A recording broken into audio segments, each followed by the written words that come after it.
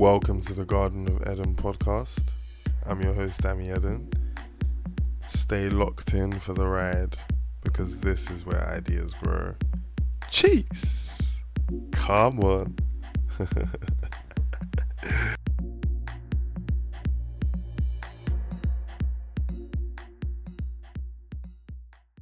Welcome to the Garden of Eden podcast, everyone, where ideas grow.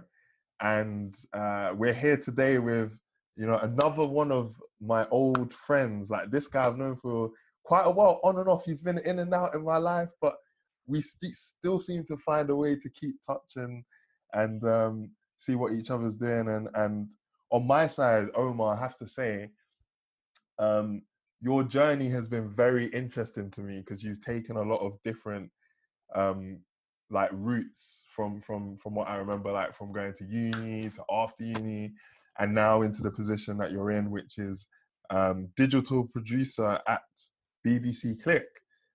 So for those of the people that are listening and don't know what it is you do, could you give them like a brief elevator pitch of what it is you do and how you add value to the BBC? It's cool. I mean, it must have been time, man, since I talked to you, because, like, I mean, last time we played was like a couple of years ago, football. So I ain't talked to you since then. I've done like the thing is, like, being at the BBC and being at Click, I've elevated a little bit. So basically, for everyone that don't know, Click is a tech show that goes out on the BBC. It goes on news. Well, it goes on all around the world, and we go around the world, around the UK, looking at the latest tech and whatever. And my job. I initially went there as you said, a digital producer, as a researcher. And, my job was primarily like looking at things, whether or not it can work for the show, producing packages and, editing things for online on the BBC website.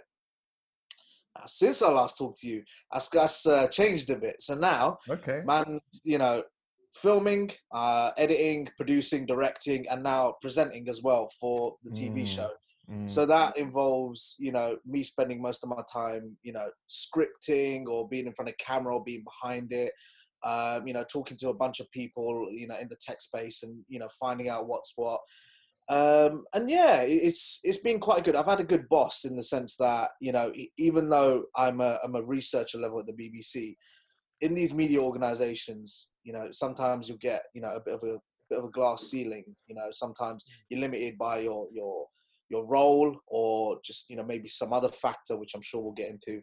But my boss has been quite good where he's been giving me chances and he said, yeah, you can try directing. Yeah, you can try presenting or whatever else. So now I am where I am and I'm happy. Yeah, man. I mean, that's like coming on to what you were saying. That's one of the things that I noticed quite a lot, like in your journey. Because I remember when you were telling me you were so a bit more context for those listening. Omar and I used to play a lot of football together. So we had this Power League group that ran for quite a number of years, like it had a good thing. And I told you, listen, everyone listen, this is way before the days of WhatsApp group chat. This was when one man or a couple man would text like loads of people asking if they could play on a random day, and then whoever texts back first gets in. So sometimes you'd be there, you text, you're like, shit, did I make the cut? And sometimes it would be like 13 people text back. So if you were 13, you didn't make it, or it'd be like 15 or whatever. So we did that for quite a few years. And I remember, so Omar used to be the designated driver to pick me up a lot of the time. That's why I made the games, man, because I could drive. That's it. Not for my playing ability. I'd pick you. I mean, I was decent. You picked up. You picked up over the years, though. You improved. You improved a lot. Yeah, man. Improved a lot. Wow, man, time changes. But yeah, one of the things that happened is we obviously had quite a lot of conversations, and I remember when you started off, you were at the BBC Asia Network, right? And I think you were telling me about working there, and then obviously advanced into Click, and I even remember you mentioning going to different places in the world, which we'll get onto. But what I have noticed is it always seems like you're stretching that bit more, and obviously now presenting, and I've seen a couple of the things you've done recently, which we'll definitely get onto too. But one of the things I really wanted to touch on, because obviously you did English at uni, and if I'm not mistaken, masters as well. Yep. Yeah. So and then to add even more context too, is the fact that so out of that group of boys that played football, most of us went to the same school, and typically, well, actually, ironically, there were quite a lot of engineers in that group of people playing football. A lot of engineers, me included, Yeah. or people doing various kind of like well-to-do subjects, quote unquote. And I didn't at the time necessarily know you as a guy who was interested in like gadgets or games or like computers or that tech world. So had that always been something you were interested in anyway, or was that just something you'd learnt to you'd become aware that, oh right, I actually like this. This stuff is really interesting. Can I get paid for it? Like, what was the process? Um, no, man, I was a teenage boy. Of course, I was like interested in games and computers. A standard, isn't it? It's just I don't know. I tell you what, I went into uni not knowing what I want to do, and Mm. initially I did economics while I was in my first year, and then I said, "Ah, this is shit. I don't like it. It's boring or whatever else." I dropped out, and then I went in the next year and I did English. Liked it. I said, "Ah, all right, I'll do this as a master's because I can't find a job with an undergrad. So see if I can do it postgrad." And postgrad, nah, it weren't happening. Mm. And do you know what? It was not too far along after my postgrad that I actually started working for the BBC, and that happened. I'll tell you what, man. This is the thing. A lot of people that I know that work in the Beeb now, they either did a journalism degree, something specific to get into the industry, or Mm. through connections they were able to get in. And with me, it was a little bit like that, and a little bit of a fluke because my mum's a makeup artist. She's Mm. a big one in the Asian industry. Like a lot of people know her, and so on the Asian network, they got her on to talk about what she does and stuff. Mm. And then after they got her on, they were like, she's quite mouthy. That's sick. Let's get her on more to, on our debating hours. They'd have like an hourly debate. So Okay. they got her on, on radio and stuff. And then there was one day where she was in the study, like on the phone, like debating something about raising kids. And I think 17 at this point. It's like, summer after the first year of A levels. Mm. And I walk in and she's like, "Yeah, no, I raised my kids and we're like this." And I think she's chatting to her mate. So as she's talking, I go, "Nah, you're chatting shit." Like, and I start disagreeing with her. And you know that fucking, the mum look where she's just like that. Oh, you fucked up. Yeah. Yeah, exactly. Like, you're gonna like die if you don't exit out of this room right now. So I'm gonna go. So I ghosted, and then about 5 minutes later, I get a call, and it's Mm. the radio, and I'm like, "I'm so sorry, I didn't mean to swear while on air." And whatever's like, no, it's cool. Just can you come on air? So I'm in one room on the phone, and my mum's in the other, and I'm debating her on national radio, No and way. that was how it started. And they were like, this kid's just as mouthy as his mum. Let's get Mm. him on. So I'm that, young Muslim student who's interested in politics, economics, society, studentship. And I thought, they thought, all right, cool, let's get him on and on. And that carried on for years. And while I was through uni, Mm. and over these years, I got to know them better. I knew a few of their names like Kiran and Sej and Sunil and whatever else.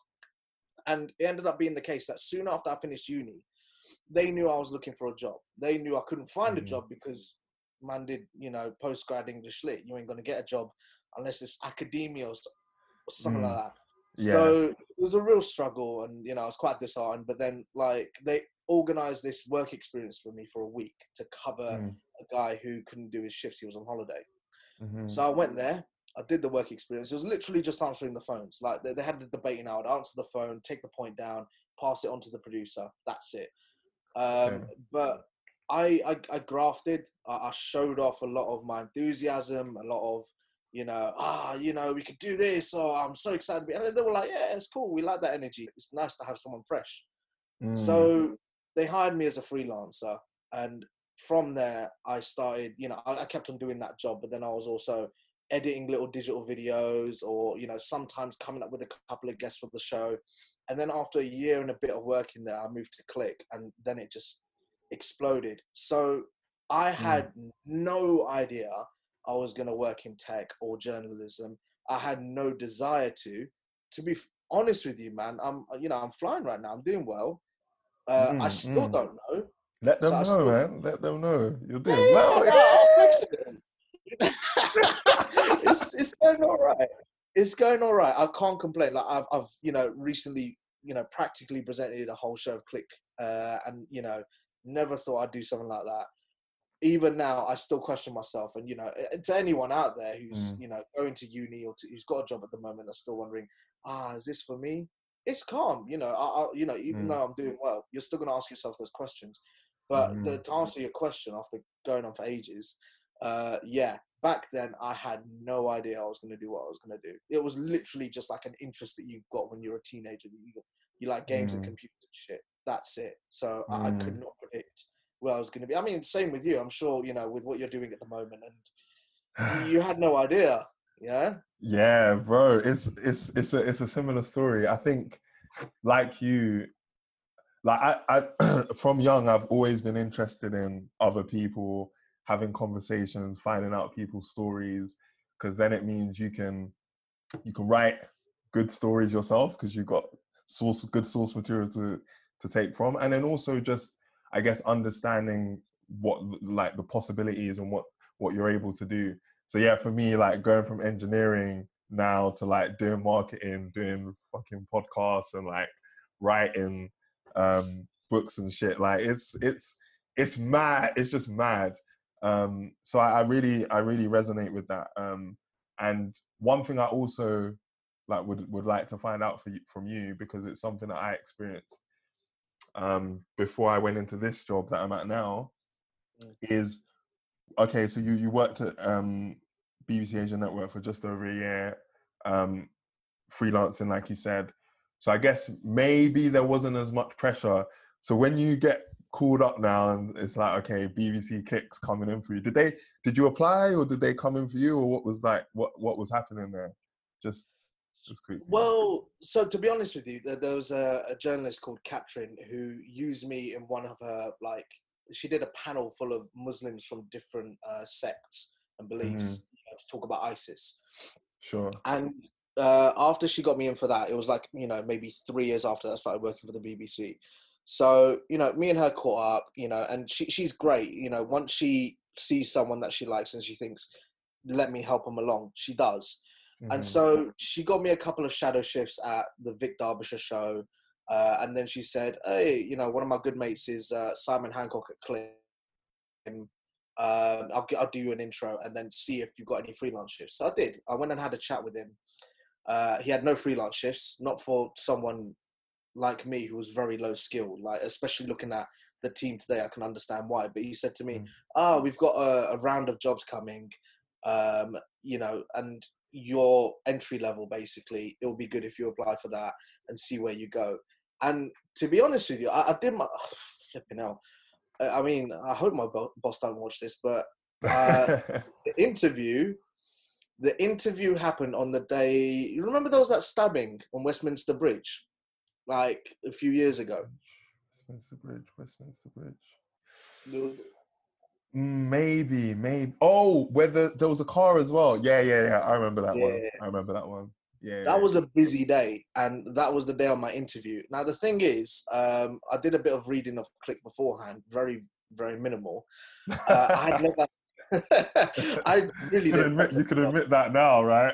Yeah. no one can come for your head now. I was being a bit sheepish about it. No, I'll own it. I got the job with minimal effort.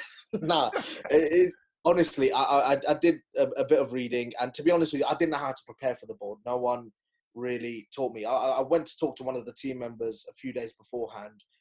Bless him, I love him, but he talked for ages. But there wasn't much that I could get from there of what I'd actually be asked in the interview. So I thought, okay, let me find out a bit more about the show and whatever else, and I did. And then on the day of the interview, about 10 minutes before it was going to happen, I lost track of time. I was like, there's been a stabbing, I'm working on that. But then all of a sudden, job prospect. So then I started watching Click. It was the first time I watched Click. I watched Click for 7 minutes before my interview. I grabbed a couple of names. I remembered them, and then I went.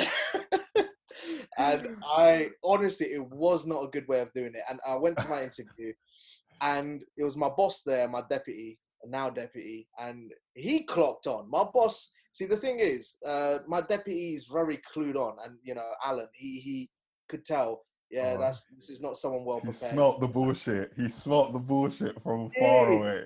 He did. It was, to be honest, like I said, I did, a bit of research and stuff. I didn't know how to prepare. So when I came in, they were looking for content ideas. I never knew I had to bring ideas of what they could possibly do on the show. I thought it was just about, how could you transform the show, the social media approach. And those are the things I focused on and studied. So afterwards, my boss called me like the next day and he said, listen, you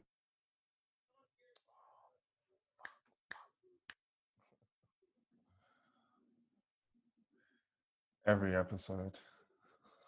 there and frozen. Oh, Are you still there? sorry, bro. I just cut out there for a second. If you, No, it's cool. so your boss, you Okay. said your boss called you, and he spoke to you. Yeah. He spoke to me and he sugarcoated it. He said my interview was okay, and I was like, okay, but it was like, I still need a little bit more from you. You've got 1 minute, convince me that I'm gonna give you this job. I cannot for the life of me fucking remember what I said. I honestly poured my heart out, and then he was like, all right, cool, I'll give you the job. And I was ecstatic. And it was only maybe a year later when I interviewed for an internal job at Click, and then the job to make it permanent, that I realized, wow, I really didn't prepare as much as I needed to, because I had no idea how to. Wow. And my deputy actually came out to me and he said to me, yeah, your first interview was shit. Like, I would not have hired you. Wow. It's because of my boss, trusting me. And, Yeah. he went by his gut a little bit as well. I mean, I scored enough points on the interview basis, but it was between me and someone else, and I just edged it. So that's the thing. With the BBC or wherever you go, there's going to be some bureaucracy. There's going to be some, boxes that you're going to have to tick in your interview, certain keywords, certain values that you have to bring up and whatever else, which is absolutely fine. But you've got to let yourself shine through. And even though I was nervous during an interview, my boss had talked to me enough beforehand and even afterwards to know that, you know what, this kid is someone who's enthusiastic. He's got a lot of ideas. He will give his all for the job. And you know what? I've tried to repay him back since that day, and I'm hoping he thinks I have. I'm doing well enough. So, yeah, it was a funny one, that was, but I am where I am now as a result. Yeah, that's such a sick story, man. I think those moments people talk about where an opportunity presents themselves, they're not quite ready. I mean, maybe in your case, you could have watched more of BBC Click, maybe not 7 minutes before the interview, but there we go. But I think it's a great point about seizing opportunities while they're there, and I guess as well, because even though you might not give yourself as much credit for this, maybe you do, but you obviously must have had a certain energy to you, and then also you'd done some things within the BBC anyway before that kind of gave you enough for them to call you and say, listen, I'm giving you another chance because I felt something from you. And maybe that's the most important energy to have for people when they're embarking on a new endeavor that they're not quite sure about, they're uncertain about, especially in the creative industry, which is super subjective. Yes, you have metrics like numbers, retweets and likes and all this stuff, but ultimately it's very subjective. And with that, then it means intuition becomes quite a big factor. So I guess having that energy going in is really important. And one of the things I was going to bring up a little bit earlier, but I'll talk on now is so you get the job for BBC Click, and obviously that's your gassed. You're thinking, yeah, man, I'm in now. I'm here. Yeah. But then it's like, oh, yo, you got a job to do.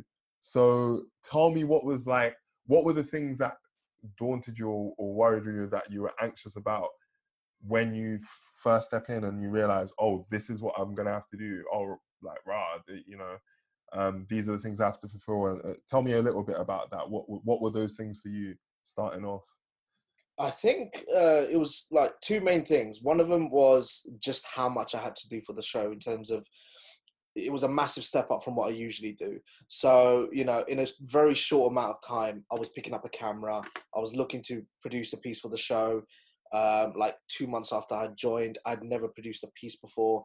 And it was just, you know, it was very much a, you know, sink or swim kind of environment. Everyone was there and helpful. You know, I've got to say that, you know, the people at Click are very helpful. And if you ask them a question, you know, they're more than happy to help you. But then at the same time, you know, you've got to quickly adapt and pick up a lot of skills. I mean, I've got to say, I was quite tentative because I was one of 5 people that joined. And this was the biggest amount of additions that they had ever. So it was quite a big thing for the team. No one knew had joined in about 5 years. And out of the 5, I was the least experienced. I was, you know, the least skilled. And that was daunting in itself. And so it meant that they were doing a lot more than me a lot earlier on. They were developing quicker than me. And you know what? My boss, you know, has been honest about this. He said that after the first 6 months, he thought, you know what, maybe, you know, he's not cut out for this, because I only had like a 1-year contract. So he was thinking, maybe he's not, you know, this ain't the one for him. And it kind of ties in with the second thing that daunted me. You know, I had massive imposter syndrome. And you know what? I still do. You know, I'm surrounded by people who have been doing this for years, excellent journalists. You know, they know their editorial, their output is just beautiful. What am I doing here? I still think that now. I was part of a scheme where, you know, a lot of young journalists were being mentored, and they had this reception evening. And I went there and I was like, oh, cool, I'm going to meet other people like me. And then they all turned up all suited and booted. And they were like, yeah, I've got my NCTJ and I've got my degree in this and I've been doing this for so many years and I've done lives here and there. And I'm like, yeah, man, I edit digital videos. Like, I actually left early. I felt very uncomfortable. Wow. How Was recent was this, by the way? Was this that event? that was 2 years ago? I've been at Click for 3 years. That was about 2 years ago, 2.5 years ago. And and to be honest with you, I still hate networking events. I still can't do them. I don't like showing off, and I don't like, you know, I like I said, imposter syndrome. You know, you feel like you don't fit in. And you know what? It was after that I kind of just, you know, after having a chat with some people close to me, you know, especially one person, they were just like, you know, and they gave me the best piece of advice. They were just like, fuck it all. Don't think about it. If you think about it too much, you're never going to do it. You're going to paralyze yourself with fear. You said to me, just have that moment of fearlessness, complete stupidity, complete brainlessness. Just throw yourself in there. 10 seconds of brainlessness. Once you've thrown yourself in there, only then can you gain the courage to do those things. And you know what? It worked, because my boss handed me a massive project. We were going to Vegas in that January, and, which was sick. Yeah, I can confirm. Like, we would do work. Most of my days is like 18-hour work days, but, you know, we go casino, we have some drinks, you know. Yeah, here and there, you know, there's still 6 hours of the day that you got left to party. So you're in Vegas, man. You're sleeping, exactly. It's sick. Like I've been there like 5-6 times now for work. It's mental. Because I actually had this in my notes. You know, I had this in my notes for you, bro. I was gonna say, so that Vegas, those Vegas trips. What was happening? What was it, like a convention, or was it a massive conference? What was going on work-wise? Yeah, no, it's so, like, in January, there's this massive convention called CES. It's like the world's biggest electronic show, you know. And in July, August, there's DEF CON, which is like a hackers conference. So every year I went to both of these things, stayed there for a week. Especially with CES, and even with DEF CON, what it meant is that we'd go there on a Saturday, arrive, start working on a Sunday. We do like, seriously, like 12 to 18-hour days every day until like the Thursday, because we've got to film everything, script it, edit it, send it back to London. They put it together over here, and that show goes out that weekend. Oh So shit. literally like I'd like to say I had a lot of fun, but honestly, the work is grueling, and Yeah. that's what happened first time round. Like, but for the preparation for my first Vegas trip, I just thought, you know what, I'm just gonna take lead here. Like, screw it. Like, in the meeting, my boss said, "Oh, we need to do this and whatever else," and then I had that moment where I just thought, well, I didn't think, and I just said, "Yeah, I'll do it." No fucking clue how I was gonna do it. Mm, No, well, I had got some guidance from someone a bit more senior, but it was a lot to undertake, and a massive trip with a lot of money involved to take mm, responsibility for. I yeah. did it, and I did it well, and my boss recognized how well I did, and after that Mhm. he said, "You know what, might hang on to this boy after all," and he did. Ah. And I've done the exact same thing each and every step of the way, whether it's presenting, my first time presenting, man, fuck. One like set of lines, yeah, like a good 30 words to memorize and to get out. It took me 45 minutes. It took about like 20 plus takes just to get my first piece to camera. Mm, And but again, like, I said yes to it, even though I had no clue I was going to do it or whatever else. And yeah, I've recognized that. That's, what work is. That's what journalism is. I mean, many people across the industry and people that I've been honest with have been honest with me. A lot of opportunities come by just saying, yeah, even though you're not going to know how to do it. That's fine. You've got to have the bravery to try something new. And I've done that time and time again. So that was mm, the turning point for me. And as daunting as things can be, and as much as you may feel out of place or like you're not on the same levels as others, so what? Fuck it. You're not going to be. You're going to get there one day, but you've got to at least make that first step. No matter what you mhm. may think, no matter fear you have, make that step. Then you're going to roll. Most definitely, man. That leap of faith moment, slightly different. It's just like you, you just have to launch yourself in and believe that you'll figure it out on the way. Right? You just have to think, right, fuck. You kind of, in the back of your mind, there's that voice going, are you sure you want to do it? But it's almost like, I hear you, but fuck you, I'm doing this anyway. And I'll deal with the details later. And then, as you probably knew, like that Tuesday when you're in Vegas, you're probably thinking, fuck, what have I got myself in on here? This is mad. How am I going to pull this one through? Jesus. I've still got all this stuff to edit. We still got all these scripts to write. Like, we still got to post-produce this. I imagine there's all these different tasks and projects that you have to get done, and you think, oh, I'm overwhelmed, but eventually you make it through. And to be honest, you needed to do that. You said Mm, you needed to do that to prove that you were up to the task. So that's sick. I think that's again another good lesson for people who may dither because they're not so sure whether mm. something's for them. It's better to just have the leap of faith, because then, you know what, if that happened, if you took the leap of faith and it didn't work out, hey, you had an experience. You got to go to Vegas There we for a go. week, all There you paid for. go. Like, you got to go and see these mad conferences. Like, the CS conference must be sick. Like, I can imagine it must be Hundreds of sick. thousands of people, man. Honestly, the shit that we see there is immense. And you know what? This is the thing. And I've got to say, I'm blessed. I've got a team who, even though I'm taking that leap of faith, if I've got a question, they'll answer it.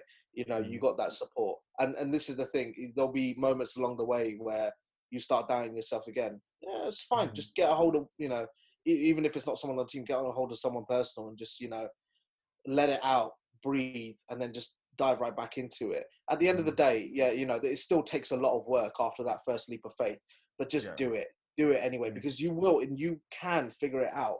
You've just got to put the work in. It's just getting over your fear. Fear is, the biggest limiter for some people when, you're battling things yourself. Obviously, there are a lot of external factors, but for that battle within yourself, fear is probably your biggest enemy.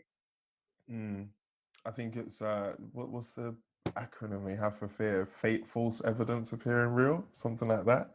I I know think that so. one. Yeah, yeah. Oh, really? I thought that was the Nah, most popular one. Yeah, false evidence appearing real. I always try to remember that when they come in. I think I was speaking to my mum the other day, actually. She was telling me she read, you know that book, I think, is it Homo Sapiens? Is it that book?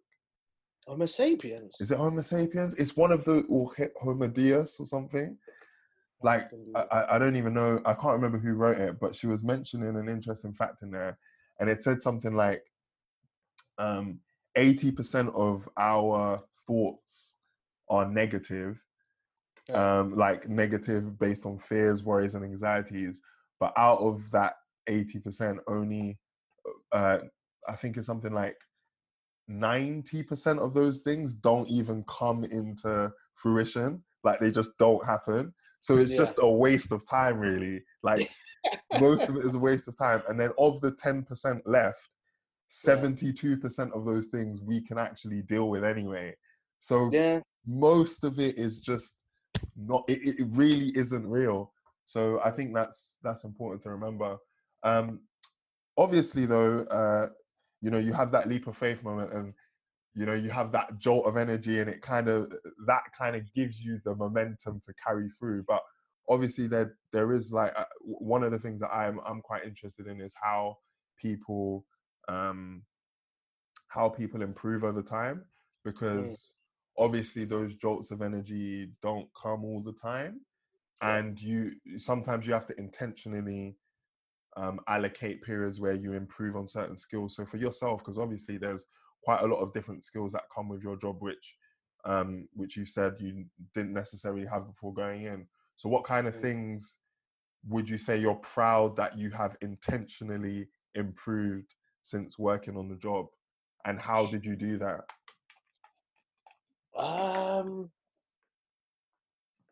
Sounds so boring, but timekeeping. It's especially with a job like Click, you have to juggle, you know, a number of projects on the go. You can't just work on one thing exclusively, and you lose track of. I mean, you know, especially during lockdown, man, I can very easily go past my normal hours and look up, and it's like 11 o'clock at night or something, and my boys are asking me like, "Why aren't you on Warzone?" And I'm like, "Hi." But it's timekeeping is a big thing, because you know you've got to. I mean, it's going to contradict what I say, because timekeeping, you've got to be able to like separate and be like, yeah, those are my hours. That's it, done. I'm going to spend this much time on this. I'm going to try not to dither around. You know, you're going to lull sometimes. You know, allow for that, but at the same time, you know, I mean, you've got to have that space for yourself and your mental health. But at the same time, I've got to admit, a lot of skills and a lot of things that I've improved in practically, like filmmaking and editing and, you know, being creative and whatever else, I've done in my spare time. And I've done that because I enjoy the job, you know.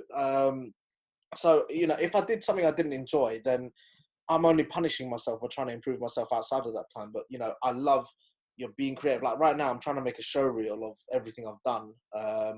And I'm having fun with it. It doesn't feel like work.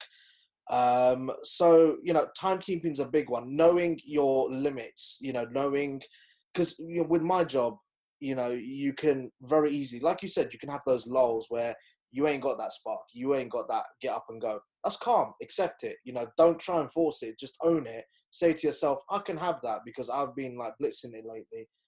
Don't beat yourself up about it, because I, you know, ended up one time, I went to LA to film at E3. Sick week. Jeez.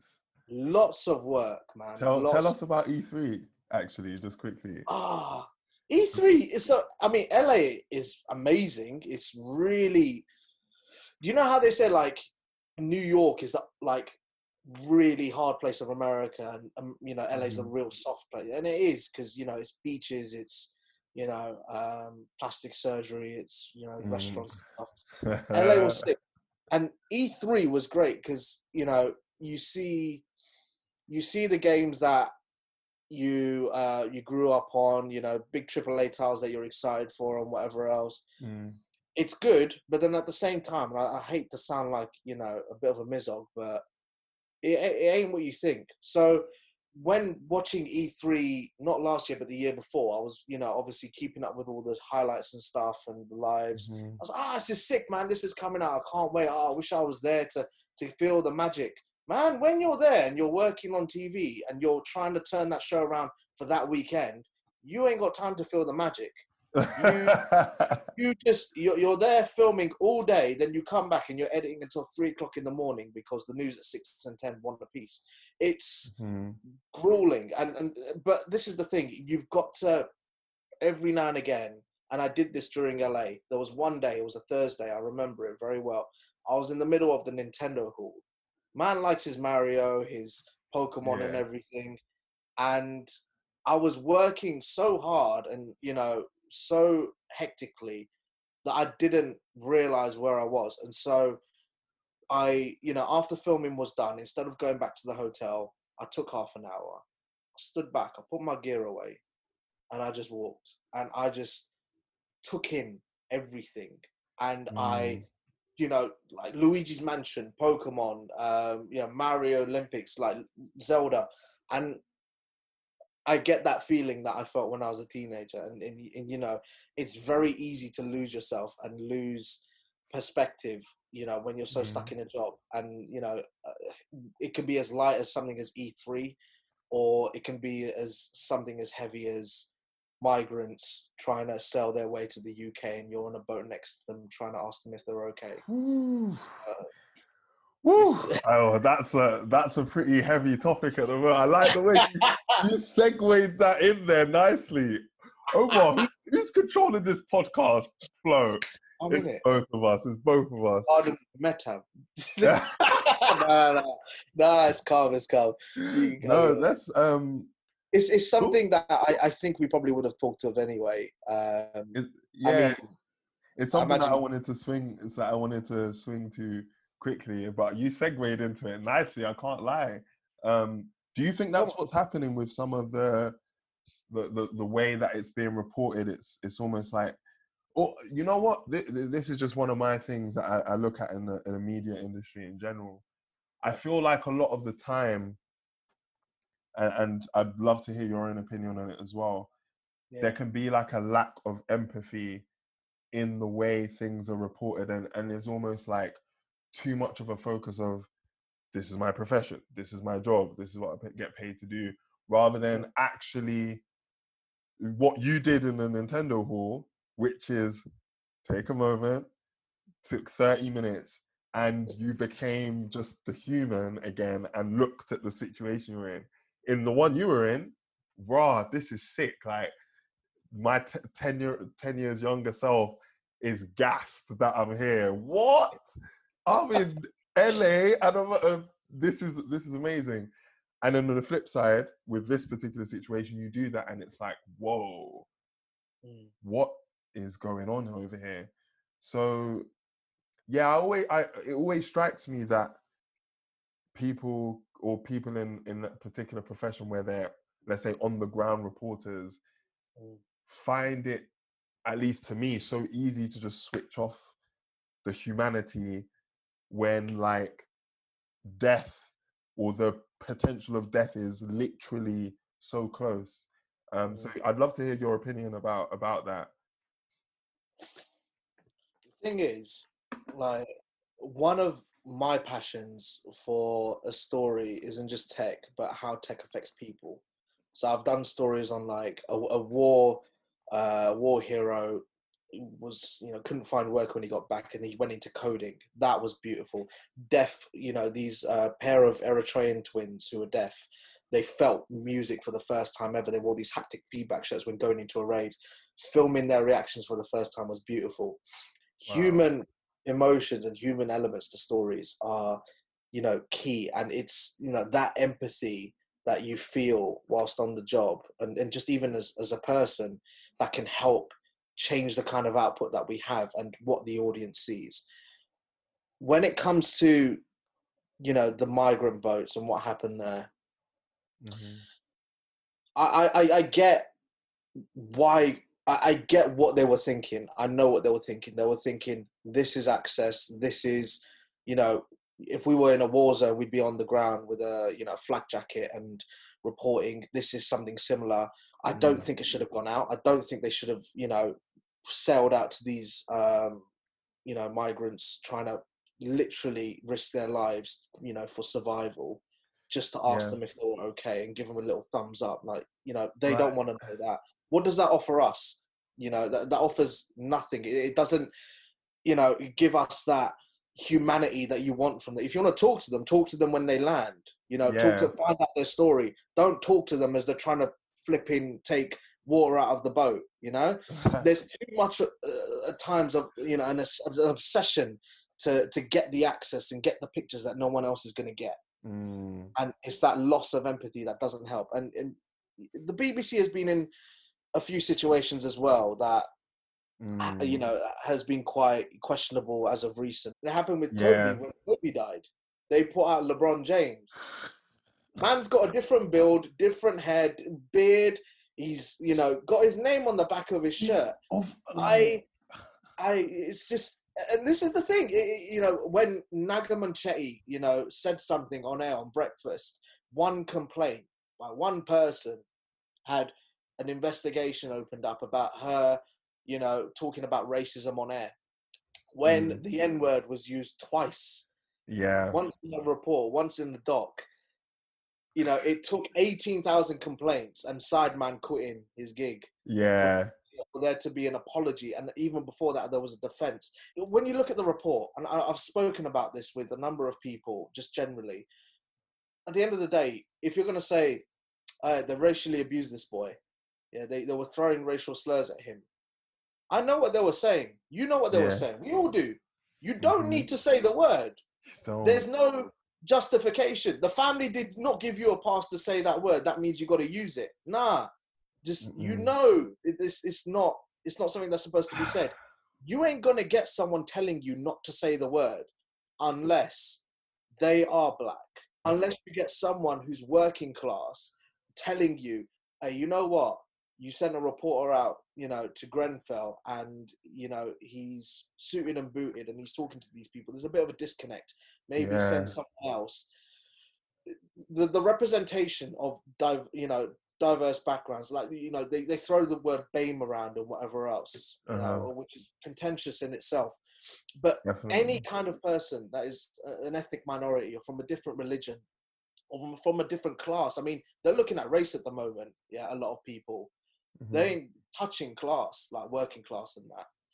Unless you get these people into advanced senior editorial positions to affect your output and to make those big decisions and to look at what's going out there, you ain't going to get change. They, you know, many media organizations are hiring people from diverse backgrounds in lower positions where they can't make that change. They are trying to build themselves up, but because of the glass ceiling that exists, you know, when it comes to your race, when it comes to whatever, they ain't going to get in a higher position than what, you know, perhaps a white person would or a middle-class person would. That's just the way it is. It's not controversial to say. It is the way it is. We need to do better. And until you put those people in those positions, you're going to have mistakes in your output. I mean, you know, saying the N-word on air, I still do not understand. But I mean, how is it for you? I mean, you're watching that, you're seeing it on Twitter. How does it feel for you? Well, what does that say to you about the media organizations that are out there? So it's funny because I'm actually writing a little piece about this at the moment, which will be out soon for everyone who wants to read that on Blackprint Media. Shout out Blackprint.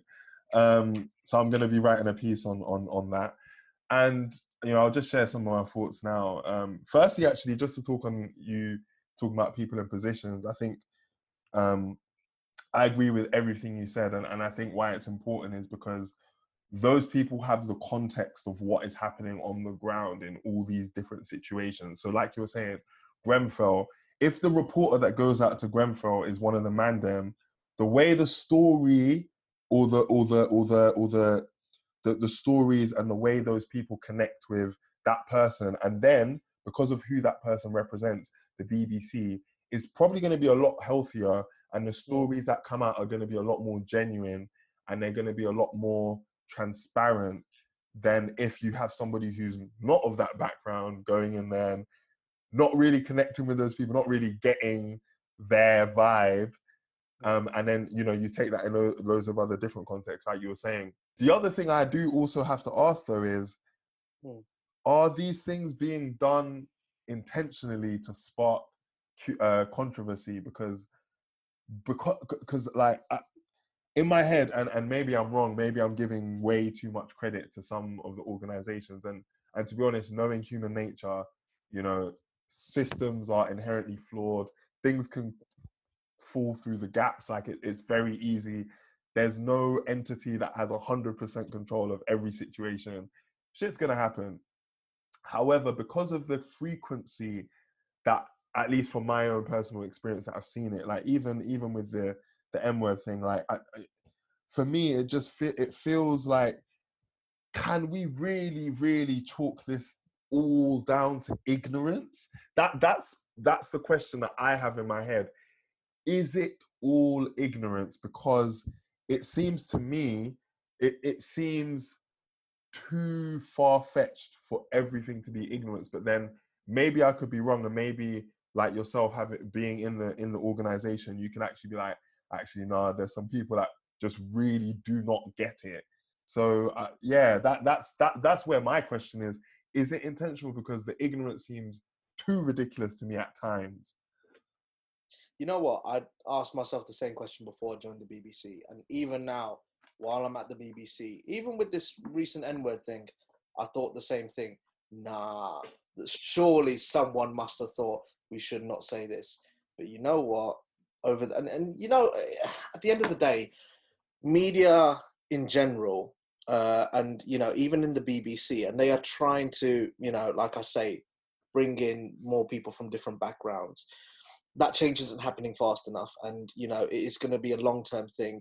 So in the meantime, the people who are, you know, middle class, the people who are, you know, predominantly white, who may not connect with the same issues that me and you would, they are in these positions, and they aren't exposed to the things that we are. They aren't exposed to the same ways of thinking. Some of them aren't on social media, so they don't even see the backlash.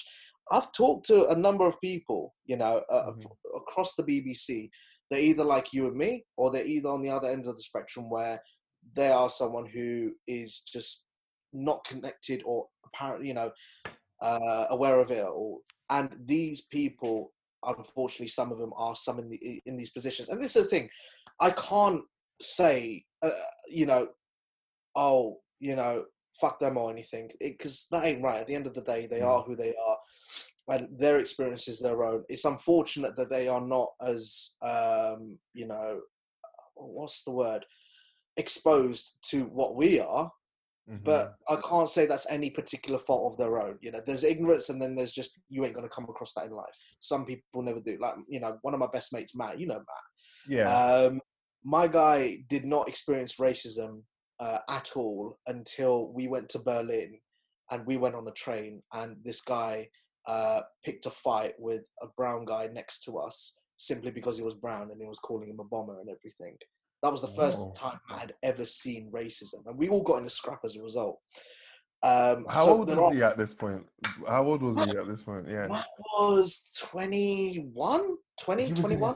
He was 21. And that was the first time he'd seen it live in the flesh. Yeah. Rah. Man, I've talked to people that, you know, have admitted to me they've never met a person of color until they went to uni, because they live in a village somewhere, and, you know, they ain't gonna, you know, find anyone that's, you know, of color like me and you. So it is, at the end of the day, these people are people who are in these positions, and they're not going to get it right each and every time. And their way of thinking won't reflect ours. And so they'll make decisions that they think, okay, editorially it's justified and it's fine. But that sense of, you know, what will the people say is not there, or what kind of backlash will we get from these, you know, minority ethnic communities. And so I can't say it's intentional. I can't, because as much as, you know, I used to think, you know, is it? Surely not. Unfortunately, these things do happen. Like, even with the Kobe thing, you know, that was something that, as I later found out, you know, was a genuine mistake, and it was a rush of time thing. But even then, you'd think if you had someone in the team who was, you know, at least interested in basketball. See, this is the thing. I'm not even saying bring someone in who's, you know, if you're doing a story about Pakistani cricket, bringing in someone in Pakistani doesn't mean that you're going to get the right answer. They may not be in cricket. check with a sports reporter, check with someone, who's into it. And unfortunately, not all these things happen in the process. Usually it's just, okay, we're confident this is the case and that's it. And so unfortunately, these mistakes do just happen. And, I'm very, very careful. Like, even, talking to yourself now, I'm careful about what I say, because as much as I've got to criticize the state of media in general, at the same time, I'm in it and I see it day to day. And I know the amount of good that happens. I know, the people, like my boss, for instance. My boss is someone who, has lifted me and given me chances. And you won't see another, Pakistani guy working on shows like this as often as what I am. And that's just the way it is right now. Hopefully that will change. And I'm trying to help bring other people up as well. But these things take time. So, you know what? I do feel anger and I do feel disappointment whenever I see these things happen. But I've just got to remind myself, you know what? The change is slow. It's going to be a slow grind. It's calm. We'll try and speed it up where we can. But unfortunately, with the status quo, with, the way media is at the moment, and the majority of people in it that are predominantly white, that are, a lot of them are middle class. Unfortunately, the majority output that we see is going to reflect that. But we're getting more. We're getting, more working class people are pitching stories. They are seeing, the other perspectives and things that are happening, whether it be coronavirus or with Grenfell or whatever else. We are hearing from those people that otherwise wouldn't be heard. It's just, we've got to realize that, it's going to be a slow change. So. Yeah, I'm with you on that as well. Change, especially when it's a change that's at such a deeply rooted psychological level for a lot of people, and then even just on an experience level, like you were talking about, you and Matt being in Berlin, and that's the first time he's ever seen racism live in the flesh in his early 20s. Before then, if you don't even have an awareness of it, it doesn't even seem real to you, and then that forms your opinion. And I think, like we were saying earlier, those changes happening at the top level where decisions are made is where we'll start to see maybe those behaviors start to be purged and addressed within the wider society, which then informs their behavior. And then we start to see that change slowly trickle out. I'm curious to see, because I feel like we're in this kind of midpoint, right? So what I mean to say is, obviously, if we look at particularly, like, let's say, London culture, and like the multiculturalism of London has become quite popular in the UK for the first time ever, really. Like, if we look at the music scene, and if we look at even in like the acting industry, and we're seeing more people from various different backgrounds, working class backgrounds as well, coming through and doing very well for themselves, and actually influencing culture. Like, you got Stormzy telling ITV to suck their mums on Twitter, and like, he's saying that knowing it's going to have no effect on his career at all, right? So I say that to say that there's been a shift in terms of where things have moved, like power, and in terms of affecting change. And now I'm looking at the situation thinking, so is there more? Are the gears going to shift more, or is this where it plateaus and stops? So I guess the only answer to that is seeing what happens over time.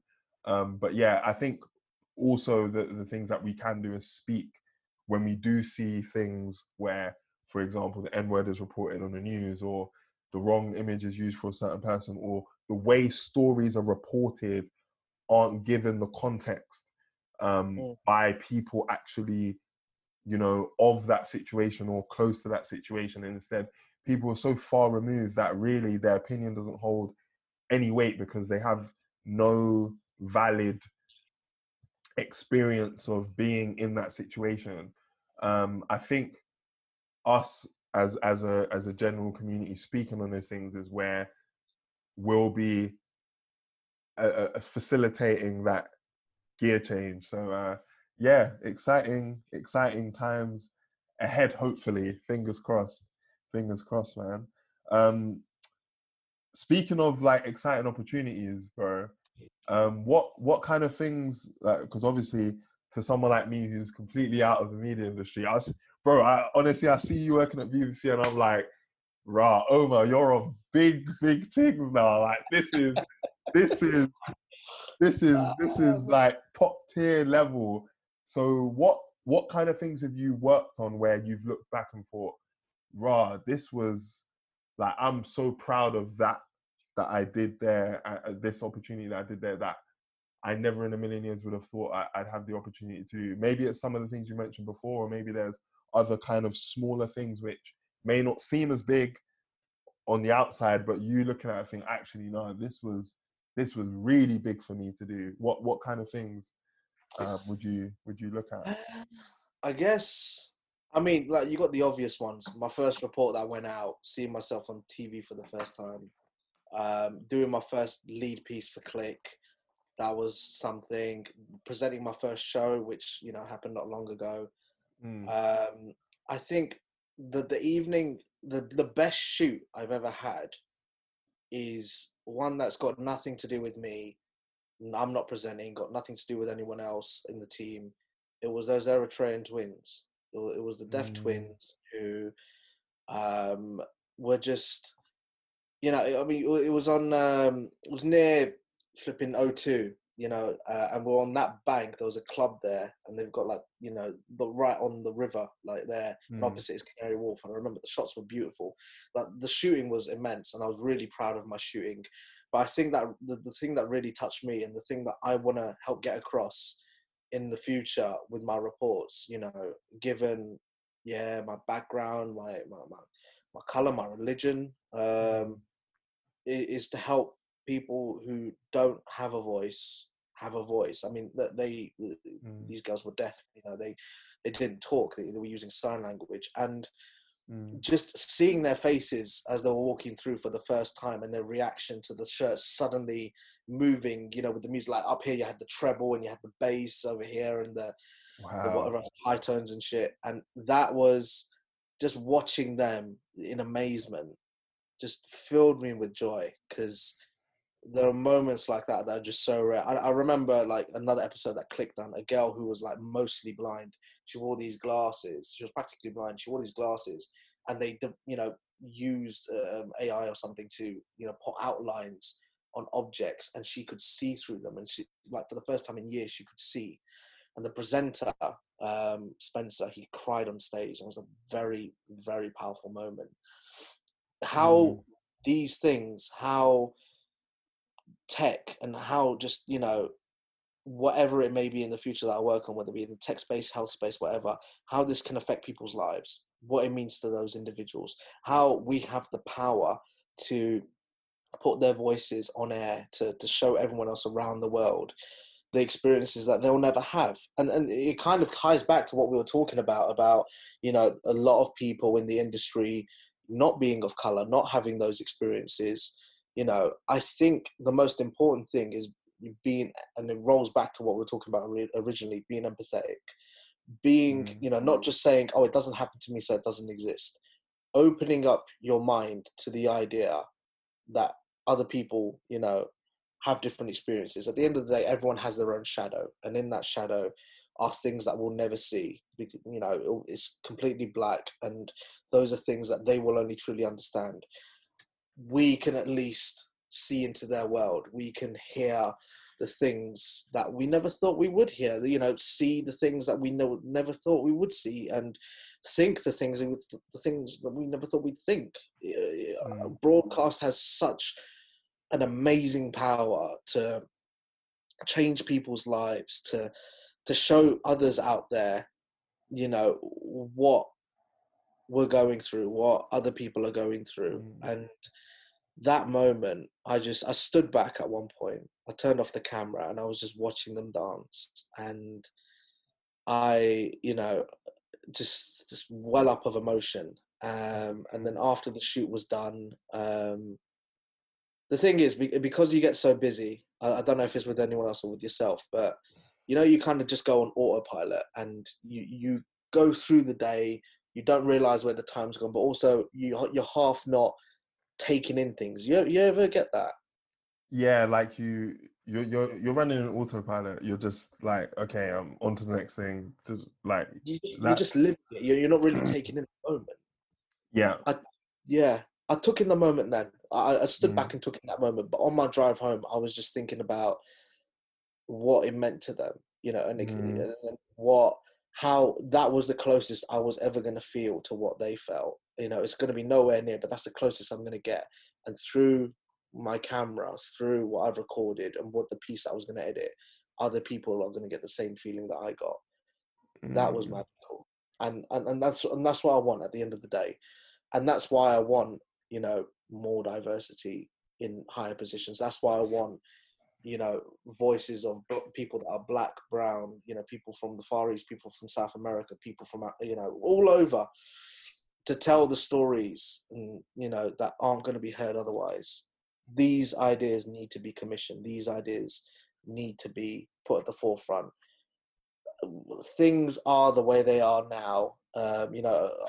I think in recent times there's been a lot more.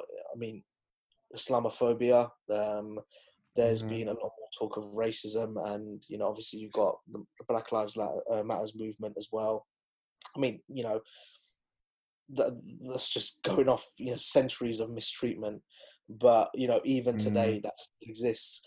And empathy, that is the key thing. Empathy can unlock so much. It can, you know, change your mindset from, oh well, no, all lives matter, and I don't really care about the movement, and it's not something I'm concerned about because I'm not going through it, to, oh, you know what, mm, no, we should do something about it. This change that you're talking about, the gear change, it can happen mm, and it will happen. I'm very sure of that. It's got to mm, come from us. It's got to come from yourself. You doing this podcast. It's got to come from me, someone working in media who has the chance and ability to have those voices heard. mm. And it's through that we'll reach the next gear change. We have the power. We've just got to use it. That's it. Wow. That was very powerful, man. I feel no, really, really, bro. I felt the when you were talking about the two girls, the two Eritrean twins, and I was just you were describing it perfectly because in my head I'm thinking, yeah, imagine not hearing music and then you just feel it, like just feel it, and there's all these things going on. Yeah, that must be a madness. Wow. Yeah, you really took me with you there on that story. Um, And and that's what broadcast can do. That's the thing. That mm, I'm just saying it there, man. But what we see on TV, man, what we're seeing online, these podcasts, or whatever else, we have that opportunity, and you're doing a great thing with what you're doing, and it's just about thank you, man. using that power, and I'm glad you are. And it's honestly, I thank you. Like, I know we're not done yet, but thank you for getting me on anyway. Just No, it's man. been a relief being able to just. I mean, like I said this to you at the beginning of the conversation. I work for the BBC at the end of the day, and so Mm, I have to be careful with what I say. But what I've said is pretty much the truth. There are areas of it that I am going to criticize because mm, I'm not doing it to shit on the BBC. I'm doing it because I want the BBC to do better. I want media mm. to do better, mainstream media to do better. And you're only ever gonna, address these problems if you talk about it. Yeah, facts. And I'm sure a lot of people appreciate that because, I feel like there's a fear, especially when you work for something which is, a large machine, a fear to criticize in case of, backlash and things like that. But I think these conversations are important, and you can only get improvement if you're willing to look in the mirror, or willing to look at these areas to improve. Without it, you're not going. Nothing will ever change. Like, you always have to assess things and take stock and look at things and think, actually, you know what, that was a bit of a madness. these are the things we need. These are the solutions in this area, so we can address that and reduce the amount of madnesses that happen here. So no, I appreciate you speaking up on it, because it adds a lot of value, especially for people listening, and because there might be some people who listen and may have a certain opinion about the BBC, and knowing that you're working there and that your mission, because in that last segment where you were talking about why your purpose with broadcasting and to share stories of those that don't have a voice, I feel like that will resonate with a lot of people who may not have thought that these organizations even have people who have those intentions. So I think it's sick that you've been able to speak on it. And one of the things I really wanted to ask you, because this might be even more relevant for maybe a few people that are listening to this, is for those people who want to get into the industry that you're in a big like media publication like BBC or others in a similar space, who have quite a big platform to share their stories and their opinions internationally. Would you give them any, or what kind of advice would you give people who are trying to make that impact, if you can? Obviously, we know that your story had, some levels of opportunity, some levels of serendipity. It was kind of a mixed bag. But if someone could do as much as they could intentionally, what would you advise them to do? So if you want to get into journalism, if you want to get into broadcast, I mean, there's the obvious route of, applying for schemes, going to uni and whatever else. That can only, lead you in certain directions. It's a great opportunity to get in. But otherwise, if you haven't got that, then there's a couple of ways you can go about it. I mean, there's this one guy on the team, Oz. What he did is he worked in finance, earned big bucks. He was doing well, and then he was like, "Nah, this ain't it." And so he left, and he wanted to get into TV and eventually into journalism. He watched all of his favorite shows, his news shows and whatever else, took down every single person of importance in the credits, found their details online, made a spreadsheet, an Excel, put all their details down, the email addresses, the status report, like, whether or not he's contacted them or he's met them out for coffee. And he's met them up, and actually he's done this very well, actually. And I've advised this to other people because what he did is great. He doesn't ask them for coffee to talk about how they can get into the industry.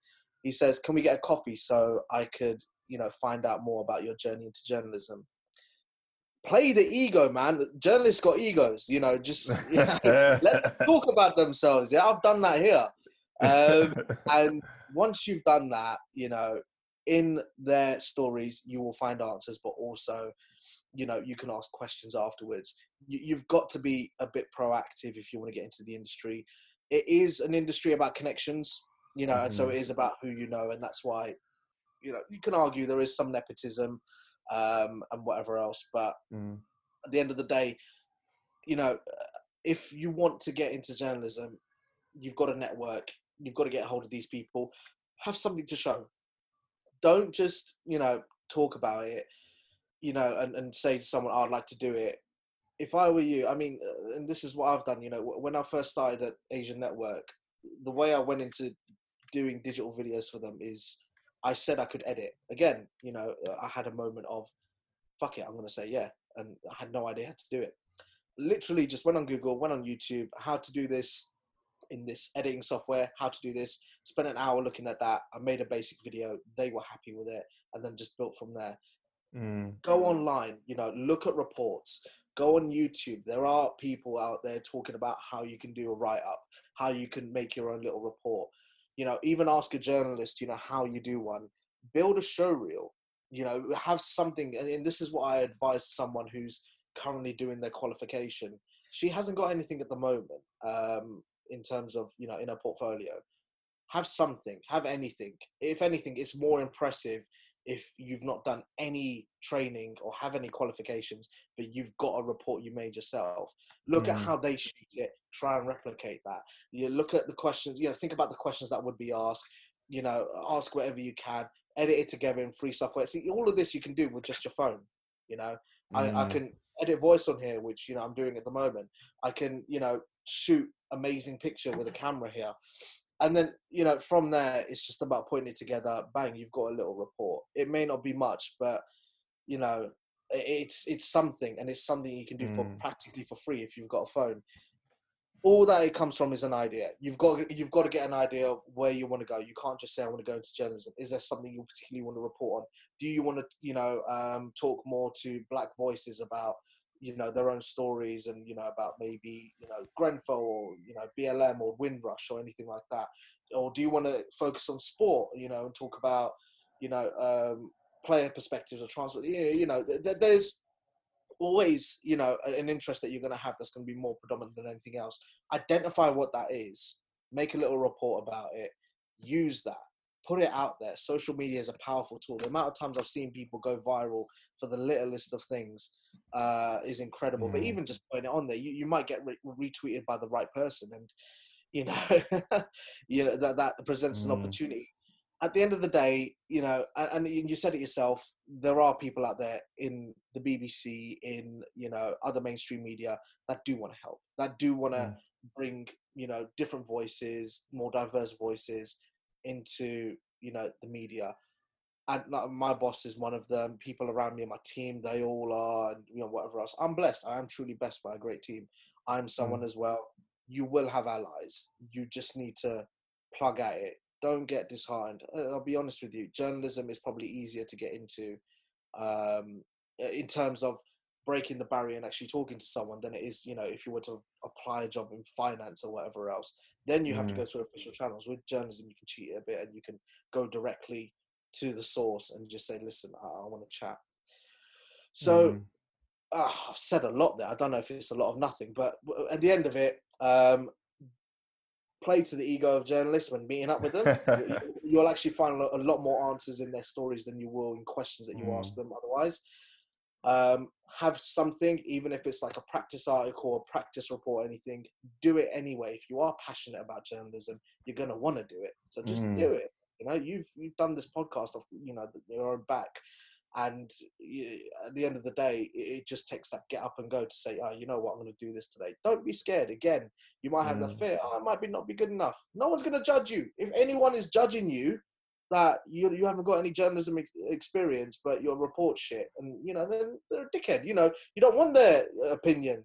If they're going to judge you for that, someone out there is going to say, oh, you know what, actually, they've done this. They've done it off their own back. They've never done any journalism before. I've got to rate that and admire that. And then from there, connections can be made and, hopefully work will come of it. But finally, I would say, look into what is not being told. I know it feels like with journalism, you've got a category for every bit of news out there. You've got sport, you've got weather, you've got whatever else. It's still not all done. There's still so much out there. So many people, so many stories that are not being told. Just because it's not out there doesn't mean it's not interesting. It just may be an unfounded gem. So be as creative as possible and, think about, the people around you. Think about, I don't know, maybe your mum's got an amazing story about how she got into the country or, Again, no. 1 second, we will be back. Sorry, bro, you cut out there a little bit again. Fine, it stopped me because I was talking for too long. So take your, get out of your own shoes, look at it from the outside and think, okay, I see this as an everyday thing, but maybe there's something here. Maybe there's something here that would be interesting to everyone else. So a lot of it is just putting in the groundwork, man, and being brave enough to talk to people. It's intimidating. I still I had people come up to me recently and say, "Oh, you're doing an amazing job in the BBC. I can't believe you're talking to me." I still don't understand that. But then I feel I'm in the Beeb. I've been working there for 4 years now. There are senior journalists that I talk to now, and even my own boss that I'm just still a little bit afraid of, and like, ooh, you know. So Yeah. it's fine. You're gonna feel that, but you need to just go for it because you know ain't no one gonna do it but yourself. So Yeah, man. And while you've got the time to do it, you should just go ham, man. I think that's a really big set of advice, especially the finding different stories angle, because I feel like there's always a nuance to every story, or things that you might think are done. There's always another nuance. I like to look at you may not be a big fan, but AFTV Media. no, man, I'm plugging them. I'm plugging them. So nah. obviously we had When sports you on journalists. there? I was on there a few years ago, yeah, a couple of years ago. Oh, Yeah. They found a way to break into sports journalism in a way that, you know, you would have thought the industry was packed out, and they just came in with this new way of telling it, and here they are. yeah, you're absolutely right, man. Yeah. As much as like, no matter what anyone personally feels, at the end of the day, they've made a massive success of it, and you know it's just a headache. Amount of United fans, Liverpool fans going, oh, you, AFTV, you love it, huh? Oh, You like them? Do you hate Wenger? Ooh, no. But they've made a success for it. You know, I think who's it like DT, Robbie, and whatever else. They've done stuff for the Troops. Sun. I think Yeah. Troops have done stuff as well. He's got his own little deals going on, and he's appeared on other media. So it's exactly as you say. That's actually a perfect example of it. Yeah. Yeah. So like, you know, they've started off something, and then it's given them opportunities in traditional media, which maybe if they'd just done like the CV cover letter route, it would never have happened. So they just took the action and are now able to, you know, be in this industry. So that I think, yeah, that's an example of what you were saying. So yeah, Omar, man, it's been a sick ride. I've really enjoyed having you on, man, and you know, I was excited to do this because obviously I've seen, like, you are the typical journey of someone who in the creative field who's not necessarily gone the specific route prescribed and gone on some like wacky journey that I've seen like firsthand. So and I'm glad you're able to share a lot of those points about how it came to be that you're in this position. And bro, like I'm excited to see what you do, especially because of the way you were talking about your mission, like the kind of stories that you talk about. For example, I'm definitely going to check out the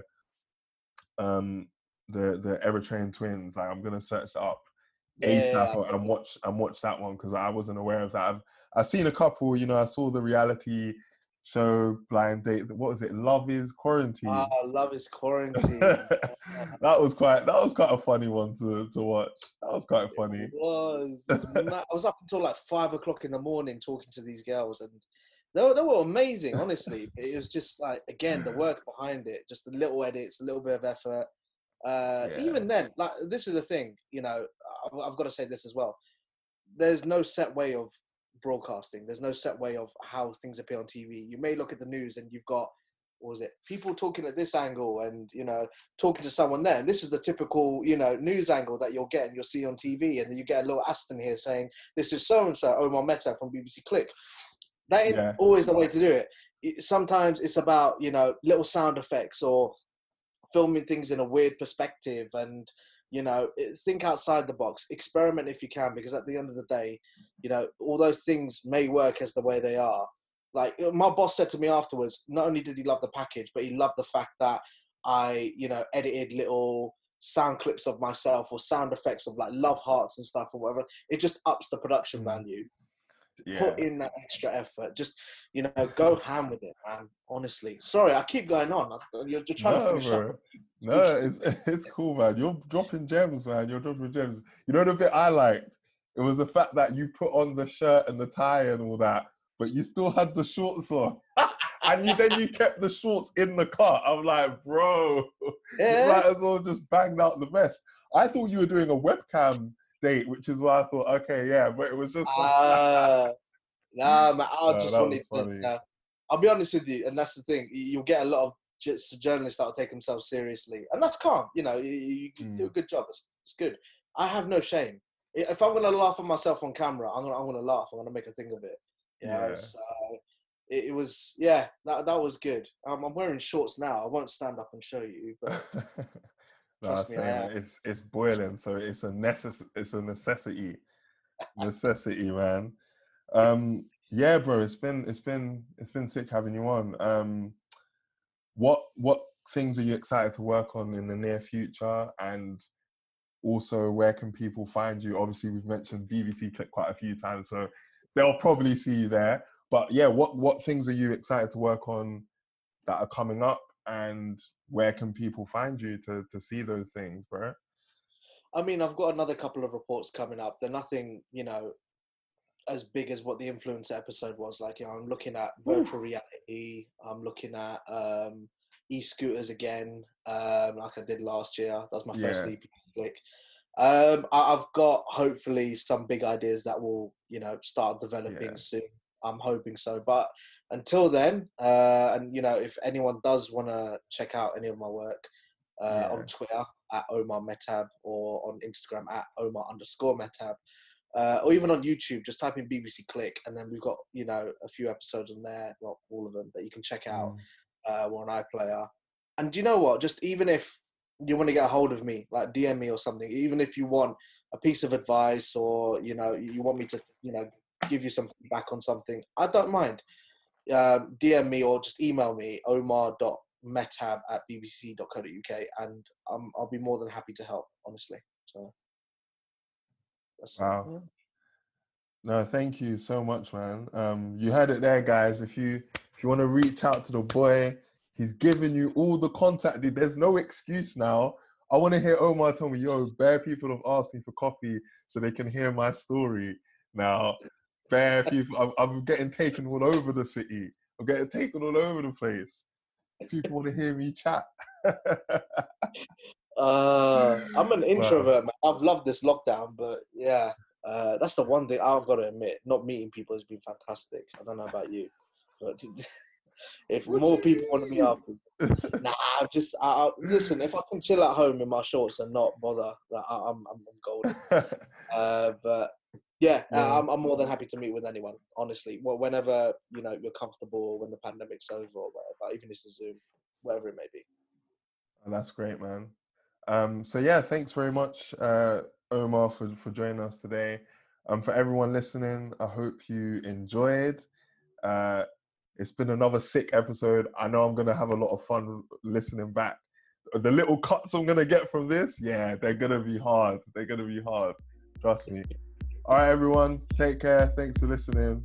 Bye-bye.